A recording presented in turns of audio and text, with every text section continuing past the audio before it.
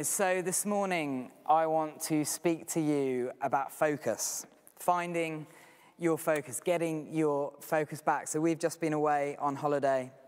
As you know, we've been in Cornwall, and the plan was to go to France, and so we'd booked this camping holiday in the south of France where it is obviously a lot better weather, and camping in good weather is just so much better than camping in English rain. But the day before we were supposed to go to France on holiday, we realised that Lulu, our middle daughter's passport, was out of date. So we got the passport out, we looked at it, and our hearts sank. We spent a whole day essentially chastising ourselves, telling ourselves how stupid we were not to check the passports. And then the next day, the quarantine came in anyway, and so we ended up going to Cornwall because we couldn't have gone with the quarantine. Chris and Lizzie wouldn't have had anyone to marry them on Saturday. So we went to Cornwall, and Cornwall is beautiful. In fact, I think it's more beautiful than the French coastline. The only problem with Cornwall is the weather isn't quite as reliable, and so camping in the rain was particularly good fun, as I'm sure many of you have had to do or done things as such this year because of everything that's going on.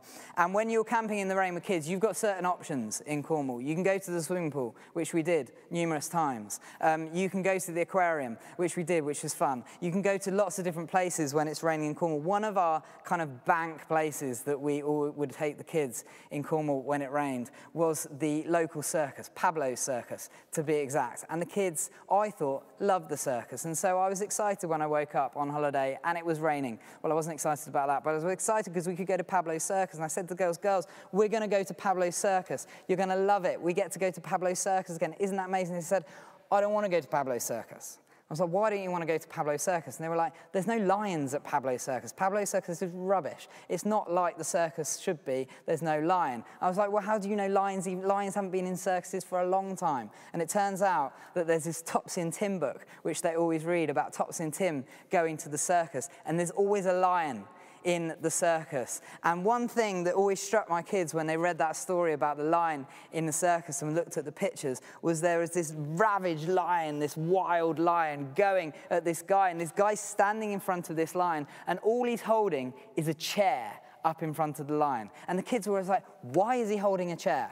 Which is a good question. Why is he holding a chair?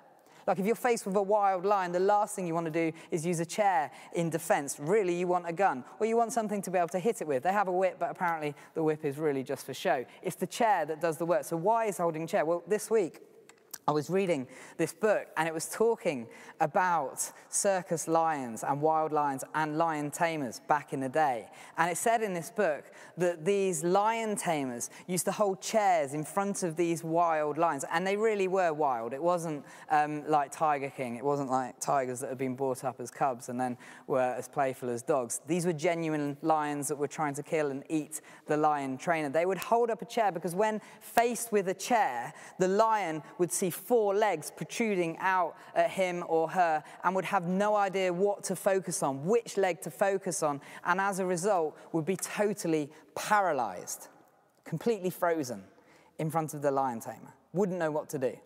And so therefore the lion tamer could entertain the crowd. Now, I wonder if any of us going into this autumn term feel a little bit like the paralyzed, frozen lion. Because the truth is, there is so much trying to get our attention. There is so much that we could be focusing on, that if you're anything like me, you don't know what to focus on, what to tackle next, what to think about, and as a result, you're completely paralyzed and frozen. We don't know whether we're going to go into another lockdown. We don't know if we're going to go into another peak. That has so many ramifications for the job that we're doing, for our family life in terms of school, for the youth of our church going back to school, not knowing how it's going to work. Am I going to wear a face mask? Should I not wear a face mask? Is it obligatory, or is it just a suggestion? For our students going back to Goldsmiths Uni down the road, are we going to have lectures? Is it just going to be seminars? Should I even come back? Is it worth spending the money? For families sending kids back, can I go back into work? work? Are the kids going to stay in school? Are they just going to be sent back home? For people who haven't got a job to go back to because already the pandemic has taken its toll on the economy and they've lost their job, what job do I look for? Is there even a job market in this scenario going back into the autumn term? For those of us who have been shielding during coronavirus, is it actually safe to go back? Should I go back? I read this report and it says this thing. I read this report and it says this thing. And if we're not careful as a church, we're going to look at everything going on and we're going to be bouncing from one thing to another, and we're going to have no idea what to focus on, and we're going to be frozen. We're going to be paralyzed. We're not going to know what to do. And all of that uncertainty makes us feel anxious, doesn't it? It makes us feel fearful. Some of us makes us feel depressed and down. We don't know what to do. And therefore, we don't know which direction to focus. So the question this morning is, how do we unfreeze? How do we refocus? What do we focus on? How do we find our focus again? And the passage I want to use to answer that is in Romans. So Romans, and we're going to go from chapter 11, verse 33, and go through to 12, verse 2. So that's Romans chapter 11 and verse 33, through to 12, verse 2. So this is Paul writes this letter, and it starts like this with a worship song. He says, "Oh, the depth of the riches of the wisdom and knowledge of God. How unsearchable his judgments and his paths beyond tracing out. Who has known the mind of the Lord, or who has been his counselor? Who has ever given to God that God should repay them? For from him and through him and to him and for him are all things. To him be the glory forever. Amen." And then he says, chapter 12, verse 1, "Therefore, I urge you, brothers and sisters, in view of God's mercy, offer your bodies as a living sacrifice, holy and pleasing to God. This is your true and proper worship. Do not conform to the pattern of this world, but be transformed by the renewing of your mind. Then you will be able to test and approve what God's will is, his good, his perfect, and his pleasing will." His good, his perfect, and his pleasing will. So what's the context of that passage? Well, essentially, chapters 1 to 11, Paul has explained in his letter the vast story of God's redemption of humankind. He's talked about what it was like in the garden. He's talked about what it meant for sin to enter the world, for humanity to go in on itself and therefore lose what the identity that they had in God as a result and everything that had. He's talked about Israel and all that the law meant. And then he's talked about Jesus crucified on the cross, resurrected on the third day, and all that that means for us as Christians. And you get a sense at the end of chapter 11 that it just becomes too much for him. He can't hold it in anymore. I'd like to think that Paul just becomes overcome with the presence of God. And when you become overcome with the presence of God, all you can do is worship. All you can do is pour out praise to God. All you can do is say how incredible he is. And so that's where we join this passage to where Paul, it just gets too much to him and he worships God. And after he's worshipped, he says, "Therefore, in view of all this, here's what you do. Here's how you get your focus back." So how does this help us in this time of uncertainty where there's so many different things to focus on, where it feels like we can be like the lion in front of the lion tamer? We don't know which leg to focus on. We become paralyzed, frozen in our direction. Well, here Paul gives us our focus as Christians. So what do we need to focus on? Well, verse 2, it says this: "Then you will be able to test and approve God's will." What do we focus on? God's will. As Christians, what do we always focus on? God's will. What is it that you're doing, Lord, and how can I follow and be obedient and join in? What do we focus on? We focus on God's will, his plan. He has a plan in this chaos. He has a plan in this uncertainty. He has a plan for your life. He has a plan for my life. He has a plan for this church. He has a plan for this community. He has a plan for this city. He has a plan for this world. What are we to focus on? God's will. What is the will of God? What does it look like? Well, it's always to bring heaven and earth back together again. The purpose of God is that his kingdom come. The way it's described in Genesis is that Adam and Eve enjoyed the presence of God in the Garden of Eden, and they were to take out that presence of God, to extend the boundaries of the Garden of Eden out into the chaos of the world and bring order. They were to bring the presence. They were to be presence and power carriers of God out into the chaos of the world. What does it look like for Israel? Israel was supposed to be the light to the nations. They were supposed to point people back to God after the fall and enable people to get back into relationship with God, to get their focus back. What was it like for Jesus? Well, the focus of Jesus is best summarized in the Lord's Prayer, where he says, on earth as it is in heaven, your kingdom come, your will be done. Get our focus back. In heaven, there's no COVID. In heaven, there's no job losses. In heaven, there's no racism. There's no refugees waiting to know if they can get in the country. There's no more tears. There's no more mourning. There's no more suffering. There's just the presence of God on earth as it is in heaven. That's the will of God. And we're to get involved with the will of God. Notice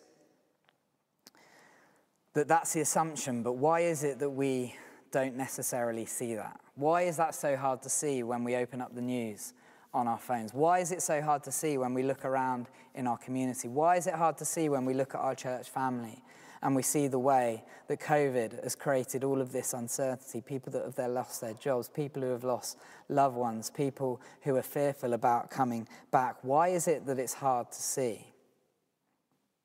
Well, there's an assumption here in this passage, which I think is the beginning to us being able to re-find our focus, to find our focus again on God's will. And the key here is in verse 2. Paul says, he doesn't say, don't be conformed, be transformed by the renewal of mind, so that you can see God's will happen, so you can watch it. So you can see it over there and you can applaud it happening, or you can see it over there and go, I know God's at work because I can see it over there. He doesn't say that. He says, so you can test and approve. So you can test and approve. When you test something, you actually try it out to see if it works. When you approve something, you've seen it happen, and then you go, that's brilliant, it's actually happened. We have to step out in faith and try and act in obedience on what we feel like God's asking us to do, and then we see the will of God. A better translation of that would be, then you can join in. If we don't conform, if we're transformed by the renewing of mind, then we can join in with the will of God, which is good and it's perfect and it's pleasing. It's not watching it as a third person and applauding, it's joining in. So why does it feel like sometimes we're not seeing it happen around us? Well, perhaps it's because we need to step out into the will of God. We need to listen and then step out and see it happen. We need to test and we need to approve his will happening around us. So here's the key question for us this morning. How do we join in? Because it's hard, isn't it?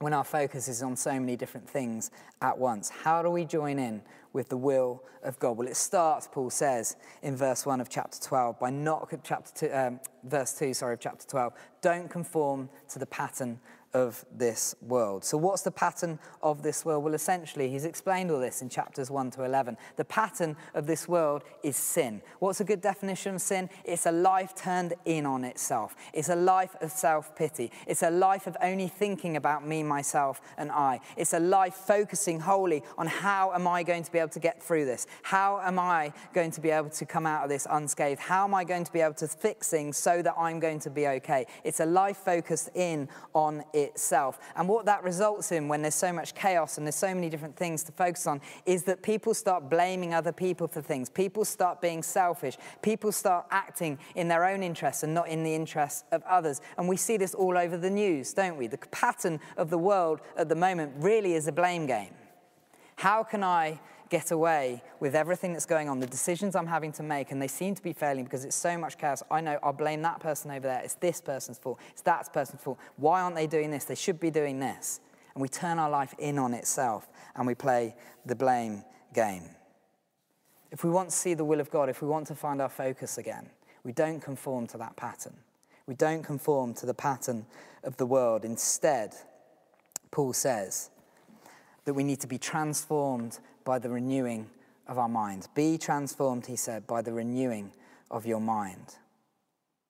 That word transformed is metamorphosis. This is where we get kind of this idea of metamorphosis from a butterfly. So a caterpillar transforms into a butterfly, like it becomes this glorious creature from this little worm, hairy worm, transforms into who it was created to be. It's the same word that's used with Jesus at the Transfiguration, when the disciples are there and they see him in his reality, and he's transformed, metamorpho. He's transformed into the likeness of God. We see him as the image and likeness of God for the first time, who he was created to be. And it's in that state that we have our minds renewed. And in the sense of this in Romans, in the sense of it in the New Testament, as Christians, when we're transformed, we have renewed minds. We have the mind of Christ. So we don't conform to the pattern of the world. Instead, we have the mind of Christ. And when we look at the mind of Christ, we realize that Jesus is constantly enacting the will of God. Your kingdom come, your will be done on earth as it is in heaven. How does he do that? He says he only does what he sees his Father doing.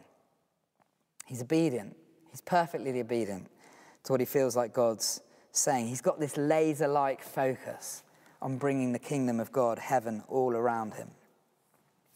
Now that's all very well, and they're powerful words, and they're incredible words to live our lives by. But how do we actually do that? Where do we start? Because if we're honest, when we've got this lack of focus, when all of this uncertainty is going around, the kingdom of God is obviously needed in everything that's going on. But where do we focus? The kingdom of God is huge. There's problems left, right, and center. There's things that don't look like heaven left, right, and center. Where do we start? What are we supposed to be giving our attention to? Because we know we've got finite resources and energy. We can't give our attention to everything. It feels like there's the potential, even in enacting the will of God, that we become like the lion again, and we paralyze and we're fearful and we become frozen because there's too much to focus on. So what is it we're supposed to do? Well, Paul says the whole point of this process, the whole point of being able to enact and test and approve the will of God starts with worship.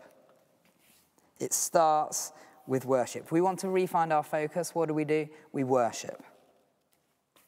If we want to know and test and approve the will of God, what do? We worship. What does that mean? Well, it does mean singing. It starts with singing. That's what the doxology is all about. Basically means glory. He's overcome with the presence and the glory of God. He can't help but sing. Why is singing important? It doesn't have to be singing. It could be reading. It could be praying in prayers of praise. Why is that important? It's because it reminds us of who God is. Listen to some of these lines. The depth of the riches of the wisdom and the knowledge of God. We need the wisdom and the knowledge of God in these days of uncertainty. How unsearchable his judgments, how his paths are beyond tracing out. What's the point of that whole doxology? It's that God has all of this in control.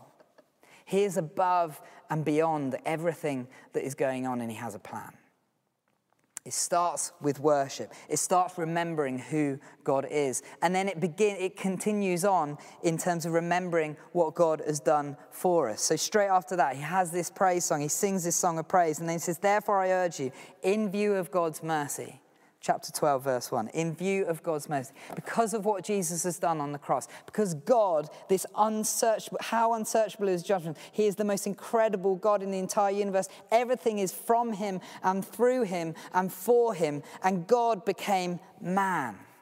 He became Jesus, a battleship squeezed into a thimble, and he lived among us, and he lived the life that we should have lived, and he died the death that we should have died, and he was resurrected in the third day so that he could give us life, so that that sin, that life turned in on itself, could be forgiven, could be removed, so that we're spotless, we're blameless, so that we can then join in with bringing heaven and earth, what we were created to do in the first place. It starts with remembering who God is. It continues with remembering what Jesus has done for us on the cross. And then the key thing is, what's our response? Our only response in that moment, our only response in view of God's mercy is this. Verse 1, he says this: offer your bodies as a living sacrifice, holy and pleasing to God. This is your true and proper worship. If you've done any reading in the Old Testament about the temple, where the nation of Israel used to come to worship. There's stages in the temple. There's the outer courts where it's about the praise of God. It's about lifting up who God is and his character traits. And then there's the inner courts where they make the sacrifice, which essentially is mirroring what Jesus was about to do on the cross. And then there's the inner sanctuary. There's the Holy of Holies where the priest goes and he meets God face to face. And when you meet God face to face, your only response really can be is, God, I offer you my life. I give you all that I am. Notice how that's the opposite to sin. Sin is a life turned in on itself. True, proper worship is a life offered to God as a sacrifice of praise in service to him. This is why Jesus says strange things in the Gospels, like take up your cross and follow me. Die, and then you'll find life. In fact, let me read it. This is Matthew. He says this, he said to his disciples, Matthew 16, verse 24, whoever wants to be my disciple must deny themselves and take up their cross and follow me. For whoever wants to save their life will lose it, but whoever loses their life for me will find it. If we want to find our focus, we have to sacrifice, we have to offer our lives in sacrifice to God, turn our lives back out into kingdom mindset, be transformed by the renewing of our mind. Which seems to not make sense unless you know the entirety of the gospel, because it doesn't end in death. Because out of death follows resurrection. Resurrection always follows death. That's why Jesus is saying there, if you deny yourself, if you give your life, you'll find your life. If you make it all about you, you won't find fullness in life. But if you give it, you'll find it. Paul explains it like this in Romans 8. Verse 11. He says, if the spirit of him who raised Jesus from the dead is living in you, he who raised Christ from the dead will also give life to your mortal bodies because of his spirit who lives in you. Therefore, he says, brothers and sisters, we have an obligation. We have a purpose, we have a will, we have something to focus on. This is what it is. It's not to the flesh to live according to it. It's not conforming to the pattern of the world. Instead, you need to live, if you live according to the flesh, he says you'll die. But if you live by the Spirit, you put to death the misdeeds of the body and you live. Here's what living looks like, and here's my prayer for us as we go into this new term as St. Peter's Church. This is what living is. For those who are led by the Spirit of God, are the children of God. The Spirit you receive does not make you slaves. You're not paralyzed. You're not frozen, so that you live in fear again. Rather, the Spirit you received brought about your adoption into sonship, into daughtership. And by him we cry, Abba, Father, Daddy, Father. We have this intimate relationship with God, and the Spirit himself testifies with our spirit that we are God's children, that we're heirs. We're heirs of God, we're co-heirs of Christ. We join with him to see heaven come on earth.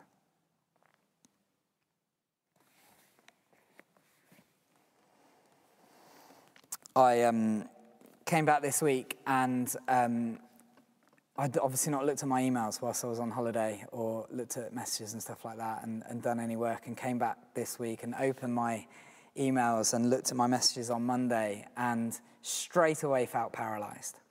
Straight away felt like there's so many different things I have to focus on here. I don't know where to start. I don't know what to look at. I don't know what to do. I don't know what to look at, give my attention to first. And I was just like the lion. It felt like I was focusing on 20 things at once and I was paralyzed. I did nothing. In fact, on Wednesday, I spent the whole morning looking at my inbox, going to emails, starting to reply, realizing I didn't really know what to say anyway, putting it into drafts, going to the next. I ended up with more in my drafts folder than I did to reply to in my inbox. And it completely paralyzed me. It meant I wasn't able to focus on anything. But there's one thing I had to do, and it was to talk to Phil and Caroline about restarting Home. So if you don't know, Home starts again this Wednesday, and we're going to have the breakout room with Kingdom Culture, which Andrew will run. So do come along back to Home. Home's a brilliant thing to do. The link's on the website. Anyway, I had to come and tell Phil and Caroline that we're going to restart Home. This is how we're going to do it, and we'll talk to them. But I thought, I can't come over to church because the food bank's happening. And I love the food bank, and when you come, it's full of life. But when you've got lots of things to do, you can't move more than 2 meters through the church without talking to about 20 different different people with face masks on.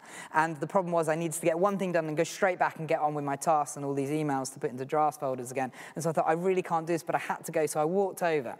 And before even getting into the church door, I was met at the front by Caroline. And Caroline was talking to this lady and her son who had come to the food bank in order to be able to make use of the social supermarket. And I realized they were having quite a deep conversation. And I joined in to introduce myself. And I said, how are you doing? How's things going? And instantly she burst into tears. And she started talking about a pain that she had in her stomach and a pain in her back and everything that had been going on as a result of COVID. And she was with her son, and the son was going back to school, and he felt uncertain and fearful about everything that was going on. And I said, well, have you been prayed for? Knowing that they had, because Caroline was there. And she was like, yeah, Caroline's just prayed for us. And I said, would you mind if we pray again? And so we prayed together, and we prayed for healing.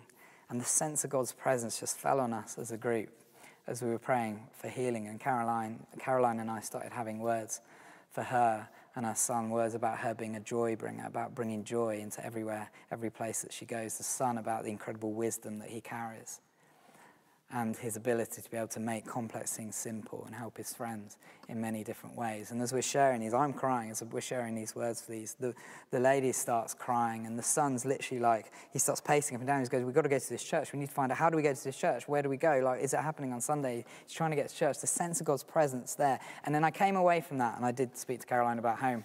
And I went back to my house, and I sat down, and I just felt overcome with God's presence. And I felt him say, take your focus of everything that's paralyzing you, focus back on my will. Because when we focus on God's will, it's good, it's pleasing, and it's perfect. Turn your life back out. Focus on what he's doing right in front of your eyes. How do you do that?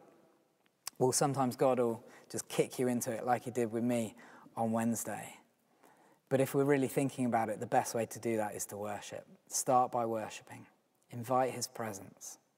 Invite him into the next hour. Invite him into the next afternoon. Invite him into Monday. Invite him into your week. Ask him what his will is. What is your good, your perfect, your pleasing will? Give me your mind. Renew my mind, Lord, so that I can live it out and find life again and refine my focus.